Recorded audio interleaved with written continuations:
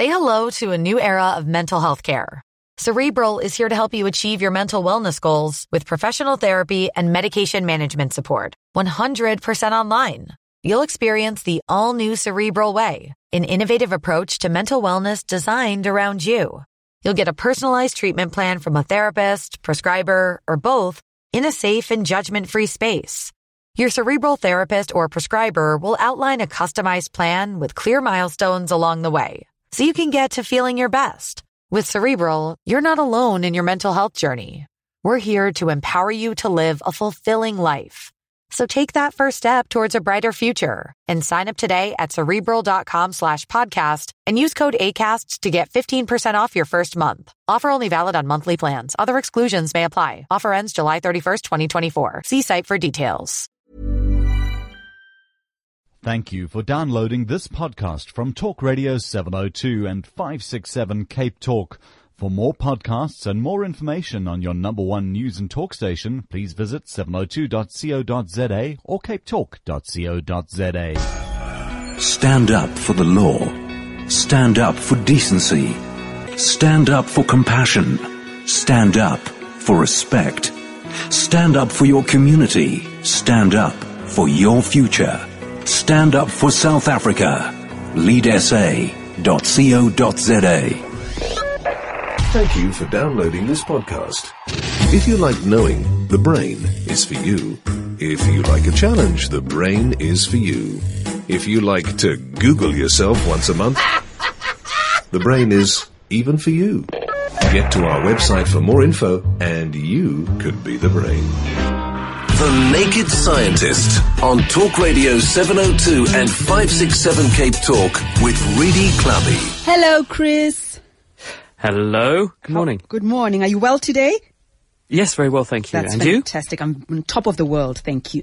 Okay, folks, this is your opportunity. The Naked Scientist is here to answer all your questions related to the world we live in, the functioning of the human body, or anything else that you are curious about. We love your questions on 021-446-0567, 011-883-0702. Okay, Chris, I love this one. Thinking out of the box and boosting lateral thought. What's that research all about?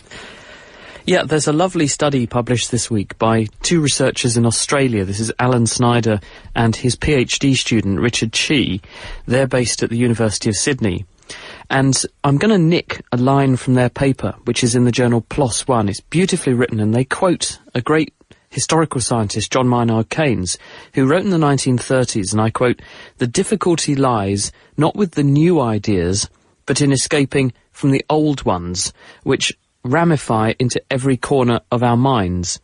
In other words, that the world we live in and the way we interact with it is strongly biased by our past experiences. So if you want to think originally and have new ideas about things, you have to try and escape from the ideas and preconceptions you've now built up through experience.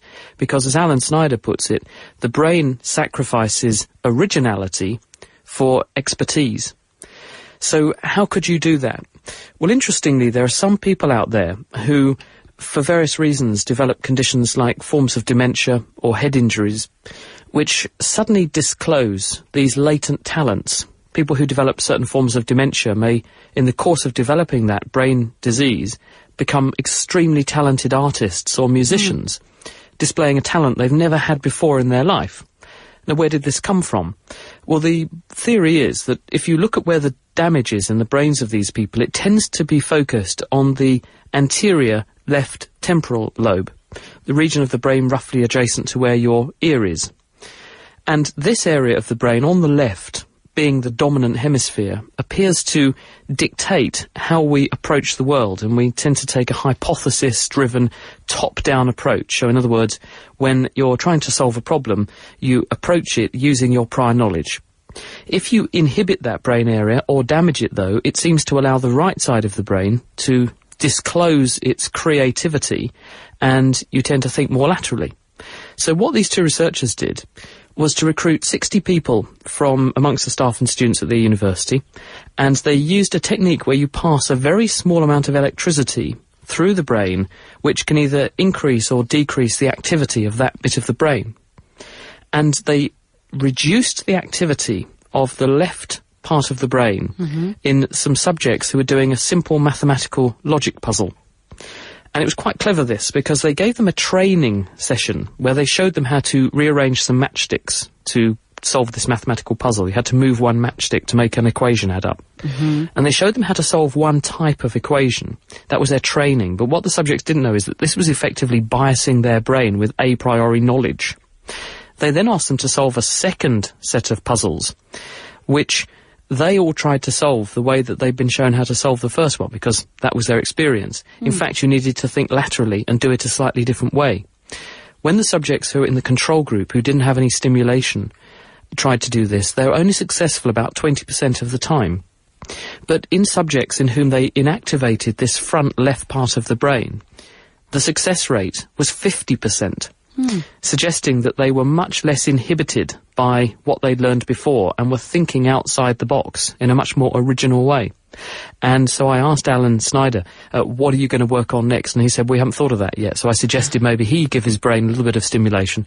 But the bottom line is that this does appear to fit with our understanding based on dementia and other findings about why the brain takes the approach it does to how we work, because it's very successful as a mechanism for going about your everyday life.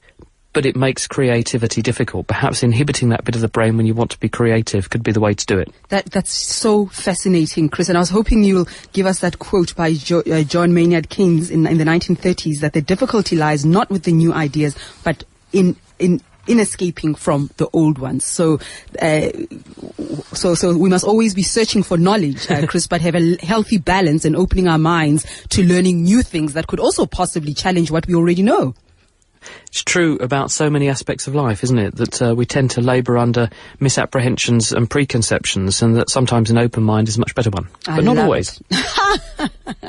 I like that. Okay, it's our open line. We're taking your questions. Our lines are open for you, for the Naked Scientist, Chris Smith, on 021-446-0567, 011-883-0702. And Chris, I already have an email asking for more information about the electrical brain stimulation that's boosting lateral thought. And I don't know why, of all the stories that you've told us, I'm particularly interested in that one. Is there any way we can get more information as well? If you look up Alan Snyder, and this is A-L-L-A-N, Alan Snyder, S-N-Y-D-E-R. He's at the Centre for the Mind at the University of Sydney, and that work was published in the week just gone in the journal PLOS, P-L-O-S, PLOS, new word, one, as in O-N-E.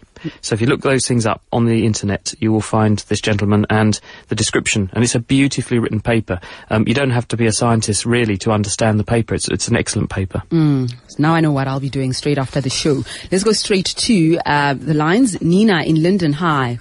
Hi, Rudy. Hi, Chris. Hello, Nina. I have suffered with very bad muscle cramps in my legs for most of my life. And years ago, somebody told me to use cork, cork from a wine bottle, in my bedclothes, which worked for years and years and years, and then suddenly it stopped working. And recently I found some old cork, and it seems to be working better again. So first of all, I want to know, why does cork work for muscle cramps, and has the quality of cork changed? You're not using those plastic corks, are you, Nina? No, proper cork. The elastomer ones. I don't know the answer to this, but I will speculate. One possibility is that I don't know how you're using the corks, because for people who have bad snoring problems, they stitch cotton reels into the backs of their pyjamas to stop them laying on their back. I presume you're not scattering corks all over your bed and sleeping on them just to keep yourself moving at night. I just put them into the duvet cover. Okay. One possibility is that there's something in the bark, because cork is a bark of a tree, and it's possible there's something in the bark which is having some kind of beneficial effect for you. The reason I say that is that quinine, which is the stuff we use to treat malaria, of course, is also used to treat cramps in muscles. And old people who go to their doctor saying, I keep getting woken up at night by leg cramps and things, sometimes a low dose of quinine every day can improve things. And quinine is the bark of the cinchona tree. And it may be that there's something which has a quinine-like effect, which is in those corks, and perhaps it's just affecting you enough, which is enabling you to get some relief. But I don't know, and if anyone does have a clear idea on this or another theory, then please do let me know. All answers welcome. Absolutely. Let's go to, is it Gerard in Centurion? Hi. Hi there, clever scientist. You know, but you're so knowledgeable. If it is up to me, I'll give you a Nobel Prize. Just tell me something, please. I'll be watching sport or news or whatever. I'm lying on the couch, and the next moment I've got to scratch my head. There's a little itch, and I give it 2 or 3 scratches, and it's gone. What actually happens underneath your skin? Hello, Gerard. When we have itchiness, there is a special class of nerve cells, sensory nerve cells, that supply the skin, which are involved in signalling itch. And when they become activated, they trigger the sensation of I am itchy. And when you scratch an itch, you inhibit those nerve fibers, because when you scratch an itch, you activate pain nerve fibers in the skin, and in the spinal cord, the pain fibers inhibit or switch off the itch fibers.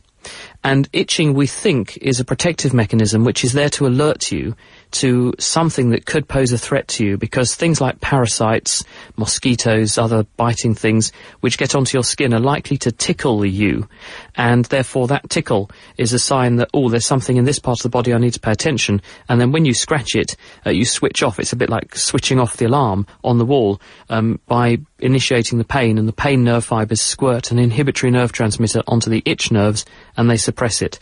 Itch is helpful, therefore, but can be pathological in people who have skin irritation syndromes, dermatitis. In those people, it can be terribly distracting and an awful, awful thing to have to keep scratching. So it's not always beneficial, but it's evolved for beneficial reasons. Thank you very much for the question, Gerard in Centurion. Trish in Milnerton, welcome. Hi, Chris. Hi, Rudy. Great program, love it. Thank you.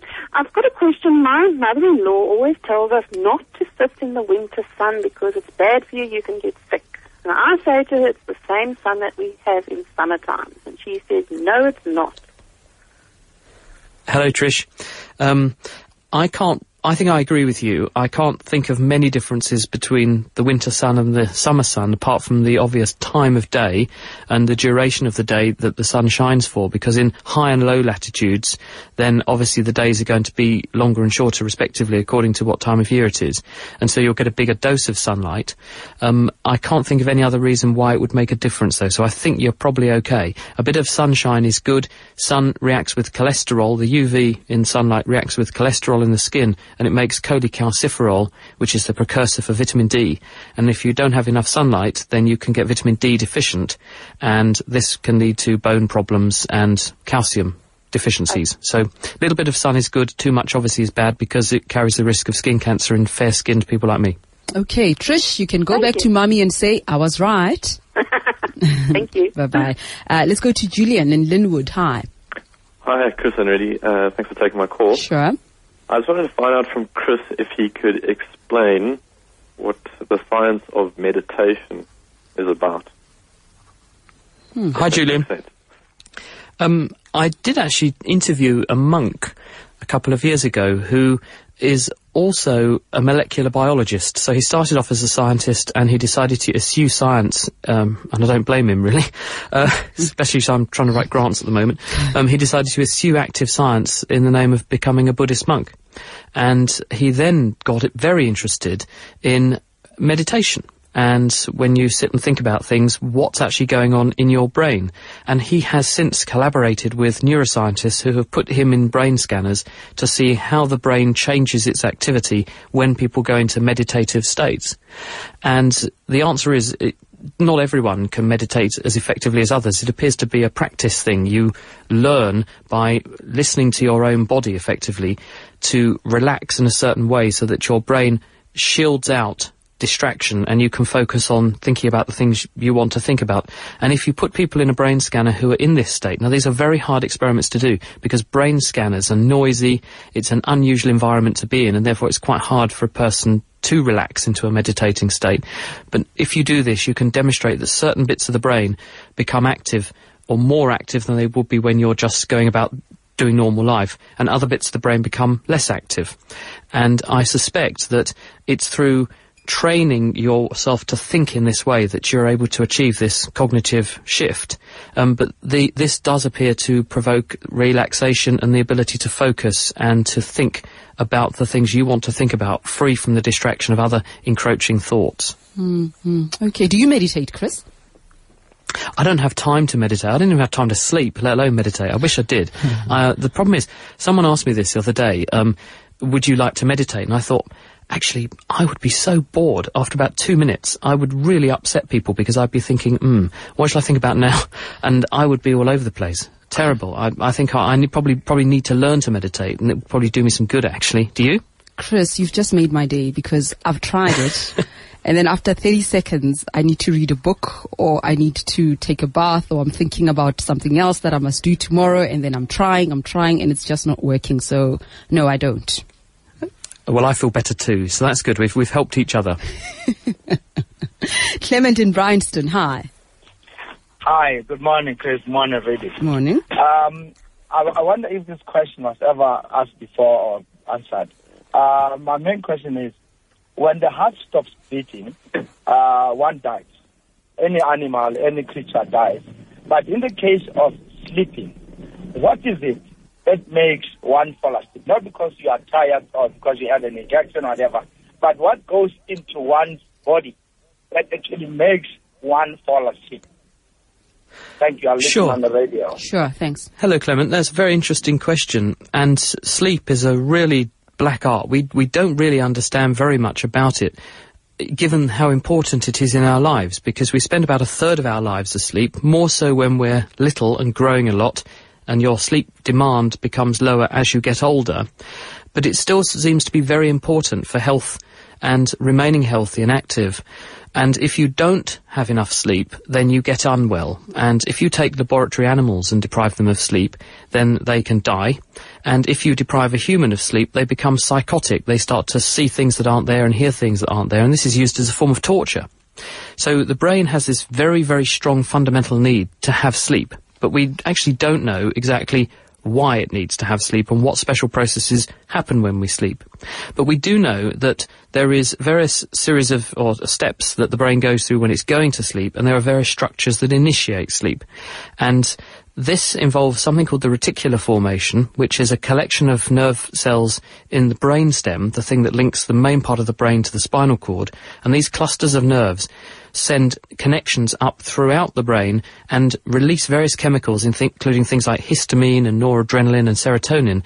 And these chemicals make the brain more or less alert accordingly. And when you alter the levels of those things, then the brain goes into various phases of sleep.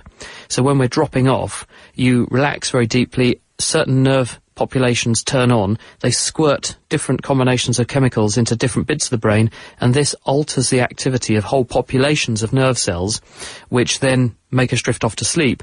And when you dream, another structure in the brain called the locus ceruleus, which is also in the brainstem, this switches on and seems to trigger dream states at different stages during the night when you have what's called REM sleep.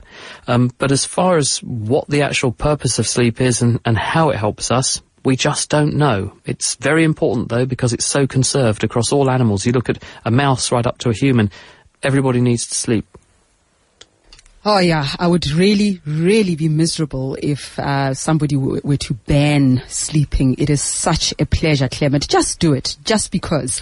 Let's get an email from Gabelo who says, what is the genetic, biological, scientific, whichever word is correct, difference, Chris, between wild animals and domestic animals, and how did we identify that as human beings? So can you just help me out with understanding this slightly, because it's slightly complicated. Yeah, he says he just wants to know what is the difference between wild animals and domestic animals. What is the genetic difference? Okay, well, a really good way of looking at this is to think about dogs, because dogs have only been in their present form for less than 10,000 years.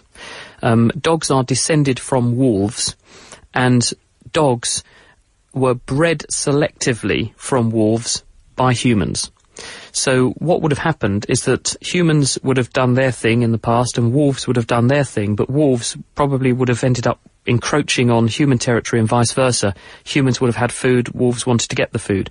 So the two groups would have come together, and some of those wolves wouldn't necessarily have been nasty and aggressive and wanted to attack the humans. Some of them would, because of genetic diversity, some of them would have been a bit friendlier. The humans would have probably then encouraged those wolves to come and join in and made friends with them. then those wolves that were friendly and got on well with humans would have been bred with other wolves that were friendly with humans, creating offspring that were even more friendly with humans. And so by humans selecting character traits in the wolves, you end up with a wolf which turns into a dog because it's got all the right behaviour patterns that mean it's a good friend for man rather than being a wolf. And it's exactly the same with wild animals. People would have started with various wild animals and even plants, and they would have picked the ones that had the best characteristics that suited their purposes and grown more of them. And if you grow more of something, they're going to breed the genes that make them behave that way into the population more, in other words, enrich for those genes, and as a result, you're going to change the characteristics given enough time. And so this is selective breeding, but over a very long time scale. And that's pretty much where the domestic strains of things you see today came from. They were our ancestors selectively choosing the things that suited them best and rearing those to the cost of the ones that were less suitable. So the genes that made them that way became much more common in the population, and everything began to look like that. And Imgrad in Durbanville, thanks for your patience. Hi. Hi, Rudy and Chris. How are you this morning? We're very well, thanks. Yeah. Okay. Chris, I want to know from you, my mom, when she's got a lot of arthritis pain, she puts a potato in the bottom of her bed and she swears by it. And this potato, over a week or two, goes rock hard. What is causing this potato to go rock hard? Okay. I don't know, but the most likely explanation is that the bed's quite warm and this dries the potato out. Or that the room is quite dry and it dries the potato out. Potatoes are just balls of water with starch in them. And when you dry them, you're losing water from the potato, or heat them up, you lose water from the potato and it just shrivels down. Other than that, I just can't think. I'm also not aware of potatoes being a brilliant cure for arthritis.